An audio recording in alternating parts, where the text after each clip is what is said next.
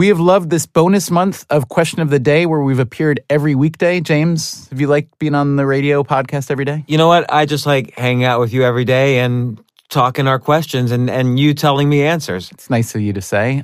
Here's the bad news. Starting next week, we're going back to our usual 3-day week. It's true. Why can't we? I love doing 5 days. I know you love doing 5 days, but life intrudes. And you know what? Maybe we'll get back to 5 days at some point. Okay, but you know what? Here's the good news. What's the good news? The good news is that they can go back. They can subscribe to Question of the Day. We've already done so many. We've done more than 40. And it would be great if people listen to the beginning, listen now, and see the difference. Maybe we're getting better. I think we're not getting worse. That's what I'm willing to say. Yes. Now, I will announce one change in our schedule. When we first began this program back in September, we were Monday, Wednesday, and Friday. Now we're going back to 3 days a week, but not Monday, Wednesday, Friday. We're clustering Tuesday, Wednesday, Thursday. So that means you can listen to 3 episodes during the week, and then you have the whole weekend to kind of prepare for the next one on Tuesday. And again, to be sure you don't miss one, please subscribe on iTunes or wherever else you get your podcasts.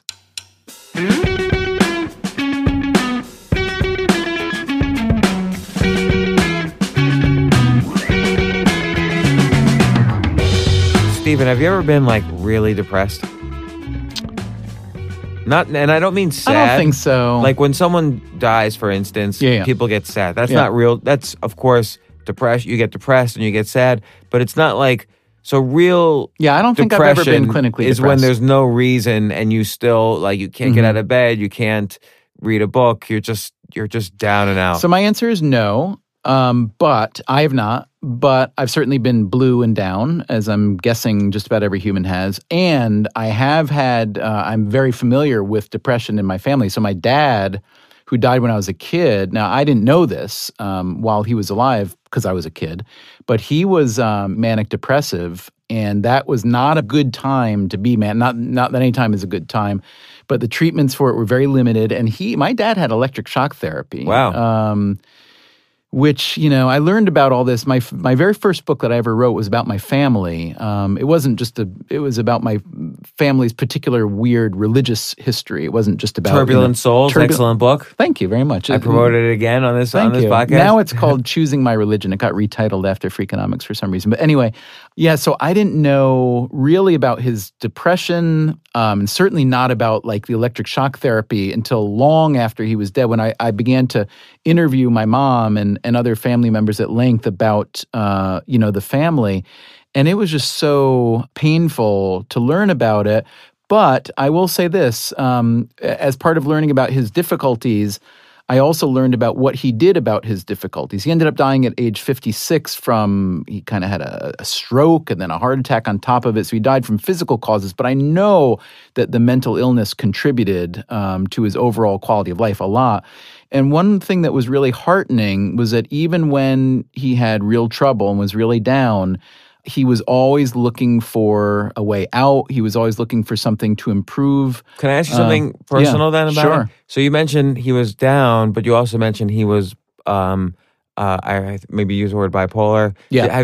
Did you ever see a Mania episode from him? Yeah. And what was that like? Because that's often not just a lot of energy. That's almost a different personality. Yes, so I would say that I don't know enough about the science or the medicine to even know if I'm using the terms accurately. So I'm a little bit leery of necessarily saying bipolar and or manic depressive. That's what I've been told. Because look, I don't know what the diagnosis really was. And I don't know if there really was a proper diagnosis then.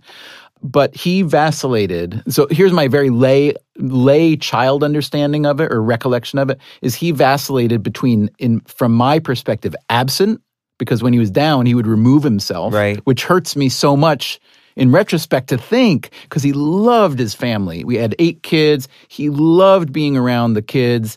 He loved to laugh. He loved to sing. He loved to teach. He loved to play ball, all that stuff. But it was so painful to learn that when he was down, that rather he didn't want to, kind of put his sad self out and make others feel that way. He probably couldn't even get out of bed in those moments. I'm guessing you're right, although I know from my mom saying that part of it was because he wanted to protect. He didn't want to, I don't know what the word is, not infect people with his but so he got involved in this movement that was founded by, I believe, a neuropsychiatrist named Abraham Lowe. And this thing was called Recovery Inc. And it began as kind of inpatient treatment, and then it turned into an outpatient treatment, and then it turned into like this community-based movement where people were supposed to start recovery movement meetings in their communities, and people could come and talk about them based on the teachings of this guy, Abraham Lowe. And my father got very into this, and it apparently helped quite a bit. And the one mantra that my father learned and used a lot that I came across repeatedly in his journals and notes years after he died when I went back to write about him was this: move your muscles. Yeah, well, they say there's a lot of evidence to suggest that exercise every day is just as powerful as a pharmaceutical antidepressant. Mm-hmm. So that could be possible. I don't know whether that's true or not, but that could very well be. The idea behind this thinking was if you are just so, whatever the word is, depressed, despondent, I don't know, that you literally can't get out of the chair, that you can't get out of bed because the thought of doing anything just gives you no pleasure, no joy, no respite, that if you can just move your muscles on something benign, unrelated, get up and wash the dish that's in the sink, that it will begin to trigger, a set of movements that will mentally help you begin to strengthen and heal yourself. So when you ask like, what's the thing you do? I haven't confronted that depth, but when I get to feeling kind of unable to do what I want to do, I just remember to physically try to break the mental block with a physical maneuver. Well, I will tell you the answer that was given. So the question on Quora was, how does one overcome depression and anxiety? And to me, the implication was to do it through somehow natural means because, antidepressants sometimes work, sometimes don't. They're very difficult to prescribe because you don't know what's actually happening in the brain. Is it the serotonin? Is it the dopamine? Nobody. You have to do all these tests to figure it out. And what's the placebo effect, which is huge with all medicines. So this guy he's labeled, they have an algorithm for this. He's the most viewed writer on depression in Quora. That's his qualification. Is he a professional? Is he a doctor or a researcher? It doesn't say. But what he says is drink a lot of water. The single best thing you can do for yourself is drink more water. I had never heard of that before. Take a lot of vitamin D. Now, I have heard that before. So I have had a close family member who suffered from depression similar to your father's. And what we got this person were two ultra bright, like you can buy them on Amazon. Those lights, sunlight lights? Or? Yeah, they're like the sun because this person was also getting seasonal affective disorder, like only these super depressive events in the winter, and we would just shine them on her and to kind of help her with her depression. And in the mornings, she would have a little bit more activity than normal. It didn't totally solve it. And then here's an interesting one, which I've heard, maybe you and I were talking about this, but make your bed every single day. Mm-hmm. So that's like the move your muscles thing. It's the idea that like the seemingly insignificant thing can just become, it's a little bit like the whole notion of habits. Right? Yeah. So I guess like this idea that I've been thinking about a lot lately is, this is going to really anger some people, just asking the question, how real is addiction? Is a question that I sometimes ask myself. Well, I think also, let's say there's two types of addiction. Right. So there's like cocaine, you're gonna have, or alcohol, you're gonna have withdrawal. So you're physically gonna have to check into a hospital with alcohol withdrawal. But like, there's also everything from, love addiction to addiction of... right. And there's a big spectrum of physiological to neurological and so on. But, I guess my question, my feeling, and the reason I want to ask that question, and I don't know how to answer, I've been working on it, is it's very easy to, when you identify something you do that's deleterious to you, maybe it's gambling, maybe it's dating bad people, maybe it's other kinds of habits, eating, whatever, blah, blah, blah. I've done all those. I think it can be tempting to say, well, it's an addiction. And what that does is it kind of lays off some of the responsibility. Whereas I suspect and fear that a lot of things that people think of as addictions are really more like habits that we get into and that we have a hard time breaking. But I think that if you think of them as habits, the way you try to get out of them is very different than you'd get out of them if you think about them like an addiction.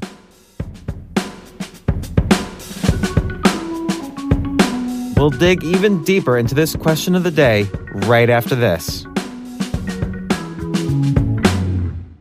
Here's another question that everyone asks at one time or another. How should I manage my money? Whether you're a multi-million-dollar investor or just starting out, the answer is Betterment. 5 years ago, Betterment built the first automated investing service to help make it easier and less expensive to make better financial decisions, from building wealth to staying on track for retirement. Betterment's smarter technology provides personalized investment advice based on your financial goals, then builds and automatically manages a customized portfolio for each goal.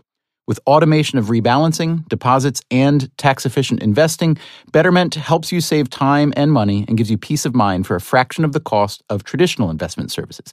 And it's easy to start investing with them by linking your bank account or rolling over your 401k or IRA. Betterment is already managing billions of dollars for more than 100,000 customers. Don't you want to be a smarter investor? Sign up today on your computer or smartphone and get up to 6 months of free automated investing. Get the offer and full terms and conditions at betterment.com/question. Betterment, investing made better. Sign up today at betterment.com/question.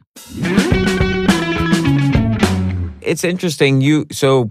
Your view of addiction almost as kind of a habit or a choice that you're making each time you go for the addiction. Well, I wouldn't say you make the choice each time. That's the thing about a habit. Once you make the habit, once you form the habit, you're not making a choice. And it feels like it's foreordained. And it feels like I have to do this thing. Right. I have to, smoke this cigarette. Look, I used to smoke some. And yet you've completely stopped? Yeah, but I'm not saying it was a lot easier for me than a lot of people. But that's exactly the kind of spectrum that I think we need to know more about, is for the people for whom it's hard. Is it hard because it's physiologically? Well, this is why it's so hard to diagnose depression, right? Or it could be anxiety. It could be serotonin-related depression. It could be post-traumatic stress disorder. Or it could be getting over, some sort of addiction withdrawal. It could be something related to the dopamine in the system, or the magnesium or vitamin D in your body. Like, there's so many different ways that create the same symptoms, and they just randomly prescribe medication when it's hard. It's hard to test, although it's getting easier to test. Well, I mean, look, I kind of empathize with what you're saying, but I would disagree with the way you characterize it, because I know a lot of people in the profession, and like randomly is the last thing they do. Like people in, but they try. What I see is they try things. So they'll give you like across a spectrum of medications and see which ones work. Yeah, because you can't do an RCT on a human patient. You can't, say, okay, we're going to... What's an RCT? A randomized controlled trial. Okay. We can't say we're going to take you and, split you into 10 versions of yourself, and then we'll give you, we'll give version 1 this pill, and version 2 this pill, and version 3 a placebo, and version 4 sunlight, and so on. But, look, I really, really admire people who help others fight depression, and I really, really empathize with people who have it. I'll tell you something that's really interesting. So would you agree that depression would seem to be an underlying cause of much or most suicide? No, because it's like what you were saying with your father and what I've seen with a close family member. Someone who's having a real serious depressive episode might have ideation of suicide. They might think about it, but they have so little energy. They're literally not moving out of their bed. So they're not going to do what it takes to commit suicide. So an original criticism of the original antidepressants that were on the market like 25 years ago or 30 years ago, things like Prozac and so on. I don't know if exactly that drug, but was that you would first get the energy back, but still be depressed, and those people would commit suicide. Yeah. So one thing that I've learned is that, first of all, I think I would disagree with you in that I would argue that depression is typically or very commonly an underlying cause of suicide, or an underlying driver of suicide at least. But the fact is we can't really settle this argument, because for the very simple matter that we don't really know the answer, that suicide is such a difficult topic for so many people for so many reasons that the data on it are incredibly scant and fractured and so on. So people are working on that. There are a lot of researchers who are working on it. But for instance, we don't even really know, like, here's one basic question you want to ask. Is the typical American who commits suicide depressed, and did they receive treatment, and what was the treatment? We have no idea because we don't have those data. We don't even know in most cases someone committed suicide because there's such a shame factor that statistics go underreported. That's not. It is underreported, but it's like on college campuses. Yeah. Suicide on college campuses is completely underreported. It's true, and there are a lot of versions of suicide that are underreported. A lot of single car traffic fatalities or suicides that are not treated as such.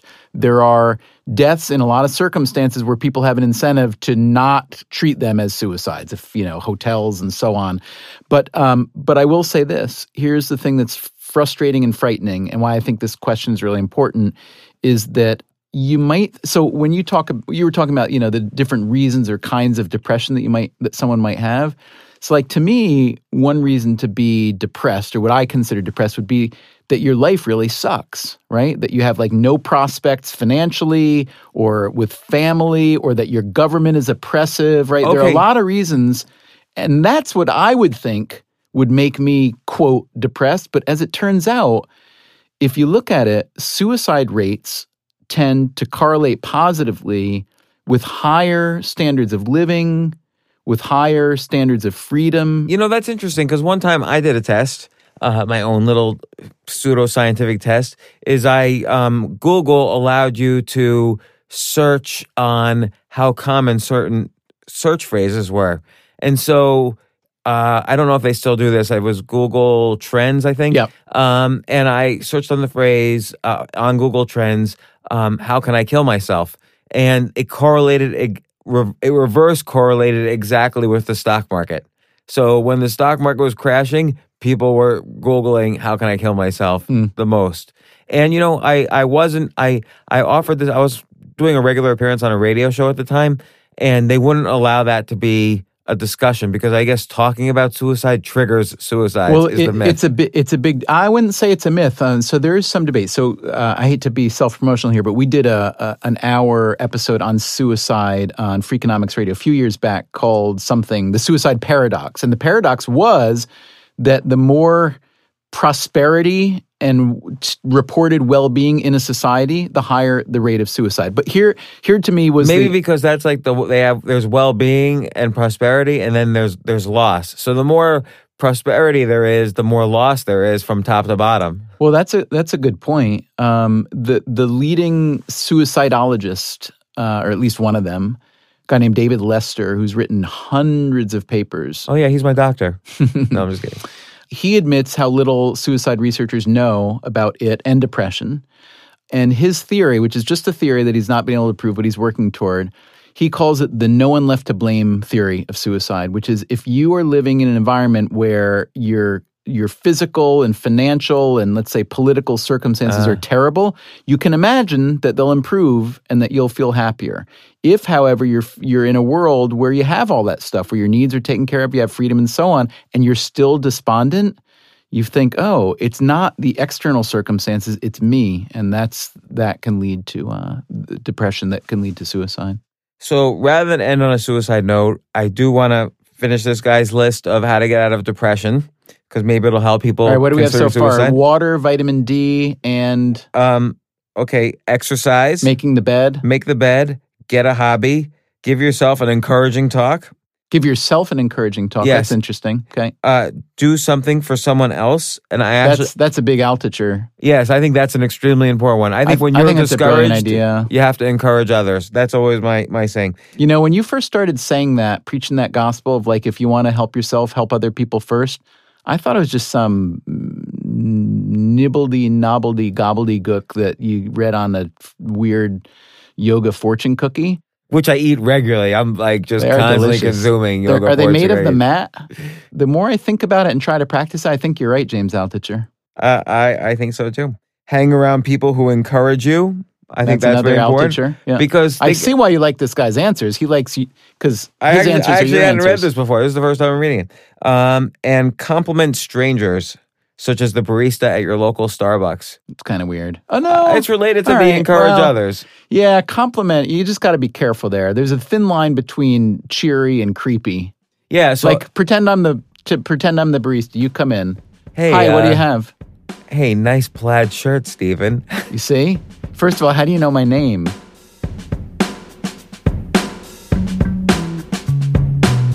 Different day, same question-based podcast. What'll we solve next time? Stay tuned. Thanks again to Betterment for sponsoring today's episode. Betterment has revolutionized investing, making it easier, more straightforward, and less expensive to be a smarter investor. Get personalized advice and investment management for a fraction of the cost of traditional investment services, and join over 100,000 customers who are already investing with Betterment. Sign up today and get up to 6 months of free automated investing. Full terms and conditions at betterment.com/question. Betterment. Investing made better. Sign up today at betterment.com/question. Next time on Question of the Day. Down the street, and I'm walking down the street, and I do something very invasive or rude or whatever. What are you going to do to me? Probably not that much, because I'm there, and you're worried about retribution, right? Right. If I'm driving a car, and you're driving a car, if I'm driving a car and you're walking or on your bike, and you do something, I can flip you off because I'm driving away. Question of the Day is produced and mixed by Nathan Rossborough with Allison Hockenberry.